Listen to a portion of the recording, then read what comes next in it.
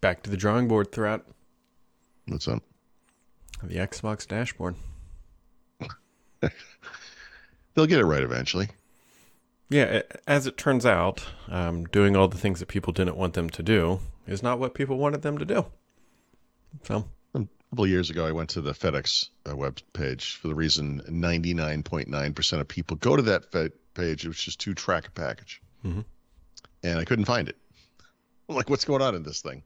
And so I said, this is what the FedEx homepage should look like. And it was the Google homepage with a FedEx logo, and the search box was for tracking, and then there was a link that said everything else.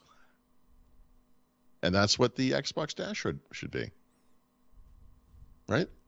Most of the time, you look, it's like a start menu. Every once in a while, you have to find something you haven't used in a while, haven't used ever. You find it. And then that thing, because you're probably going to keep going, should be the first thing. Yeah, really all that needs. Just click A and just go, you know? The last 3 games you played. Yep. Yeah, I mean, everyone has a little slightly different. Yeah. But just the last couple. Different behaviors or whatever, but. That's. Because the Xbox version of the start menu is when you press the little Xbox button, that little panel that slides out, I don't know what that. Yeah, the Xbox guide, I think. The guide, that's it. Yeah. It can guide me to the motherland. I don't know. But they'll get there, like I said, you know. Well, they at least they've admitted or not acknowledged that the direction they were heading is not the correct direction. So they're rolling everybody back to what you got today, and then they're going to take another swing at this. So, yeah, right. I was going to say I can't claim to have the answer, but I think I actually do have the answer. Everyone has different, ways of doing things for sure.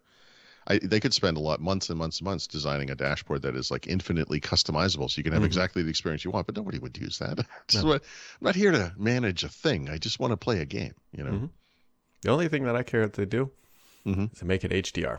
That's it. It's the only thing I need. Yeah. Is that thing still 480p or do they? It's just, I don't even know what resolution it is. I thought they said there's a 4K upscale option, actually. You might have to have a Series X. Does that sound familiar? Something like that? Maybe, I don't know. I think there is a 4K option. But it's not HDR, which is the problem. And sure. Well, you don't like when your screen switches in and out of that mode. Yep. Sure. Because I sit in the dark when I play Xbox like a hobbit in my basement, and then it goes all dark and it gets spooky. Yeah. It's kind of the normal way to do it. It's... Anyways, it is Monday. There was sure is going on this week. There's no podcast Tuesday through Thursday this week because I got to travel tomorrow. Yep. I'll try to remember that. I usually spend at least one of those days sitting in front of the computer at 9 wondering why you weren't calling me. You know? Maybe he's angry today. No. Like a dog, like you leave the house, it just sits in front of the door and stares at the door. I'm like, he'll be back eventually. Yeah. What is it? I'm not familiar with this one, but Google and Sonos are headed to trial. I thought this was all settled. Well, yeah. I mean, there have been various rulings against Google, but it has to be, I guess, a federal court trial to determine, I guess, guilt of infringement of particular patents. There were 4 left. 2 of them are now left, right? Because this judge threw one out recently because of prior art, basically. They're both related to the same thing, which is kind of like the core Sonos experience, which is creating ad hoc speaker groups, you know.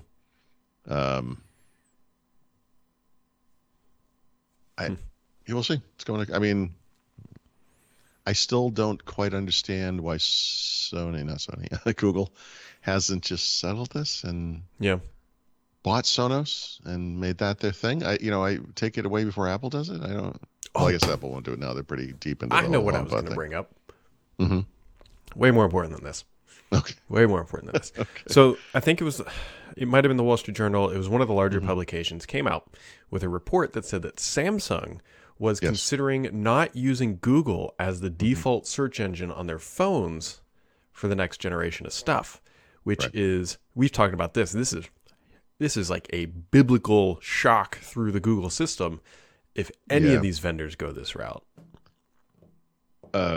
Yeah, I mean, an even bigger shock, and honestly, I kind of don't understand how this hasn't happened yet, would be if Apple did it. Right, Apple would be I believe the top Apple's player. But double-digit billions of dollars per year, I think. It's big. Um, Yeah. I think it was Zach Bowden who raised the issue. Don't you have to make Google the default search experience on Android if you accept the Google Oh, Play yeah. Store and all that other stuff? I'm not sure, but that's Maybe not. sounds right. Maybe that's an antitrust thing that comes out, Mm-hmm. right? It's Yep. Yep. that could be considered bundling, and we all know how the government feels about forced bundles. So I don't mean to be like just knee jerk negative about Bing, but it's hard not to be because I've used it, and I feel like this is going to be an interesting example of where the default doesn't hold, much like Edge on Windows. Like I feel like most people who use Bing, who give it a shot for whatever reason, whether it was recently because of the chat stuff or whatever, kind of have that experience, and they're like, no, and they gotta go back. Like I've tried, I've done things like I use Brave, right? So I'll use Brave search. Like how bad could it be, And it's just I don't know that it's bad is maybe the wrong word, but it's just not the same. It's And primitive. I know that's it's goofy, but Yeah. you have this thing that works. Like you don't just pull out a tooth just to make a point. I don't know. Without having all the details from what Samsung's considering internally, I'd have to think that it's related to ChatGPT and Microsoft being able to leverage that somehow through the search experience Maybe on that's mobile. yeah. And it's not they want Bing, they want the chat, the open AI Which stuff. actually explains another report from over the weekend, which I think in this case was from the New York Times, that Google is now, in the New York Times, is racing to add this AI stuff to search through a project, which I think is called Magi. Is that the right name? I don't know. Anyway, something like that. So, I mean, this is the the asteroid killing the dinosaur moment for these guys. If everything, like this is how this could happen. I got to qualify everything by saying we're talking about Bing here, guys. Right. Like, this is not the iPhone, right? So I really do feel like Google catches up here, obviously, and maybe even surpasses what they're doing. Sure. And I don't disagree. it's Google. This is. Oh, and I'm sorry, and it's Bing. I mean, I just really, Yeah, we'll see. We will see. Time is always the great equalizer. So we'll see. If we will see. Yeah. I mean, it would be a seismic event if they ever, my God, a deal like that. Mm-hmm. That would transform their business, Microsoft's. Well, Potentially, transform yeah. Google's too. It would be, yeah. I think a humbling experience for Google is what they are going through, is a polite way to describe it. Well, and you get at some point you got to blame the leadership here. Like, sure. Apple, whatever you think of Apple, I mean, they have look, the iPhone is still a huge percentage of the business, but they have successfully transformed the business into something that's not 100% iPhone and like a little bit of everything else. Google has had a hard time doing that. And,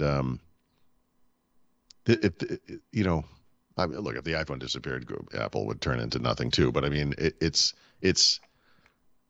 they've not made this transition. Microsoft did, right? Back in the day when it was Windows was everything, then it was Windows and Office, then it was Windows, Office, and Server. And that's the beginning of this diversification. If one of those goes south, and hint, hint, one of them did, now you have this other stuff going on. And so it kind of protects you.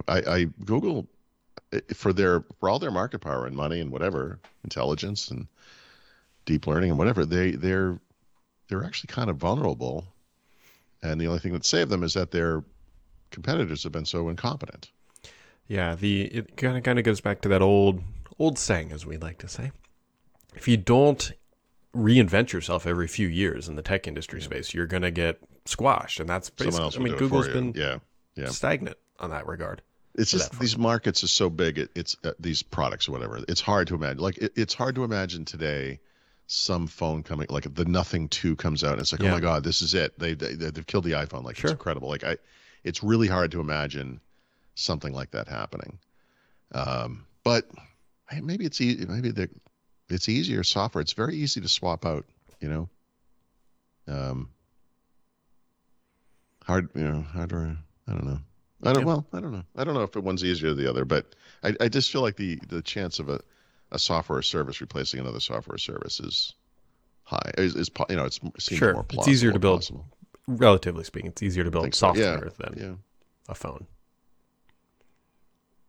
I don't know.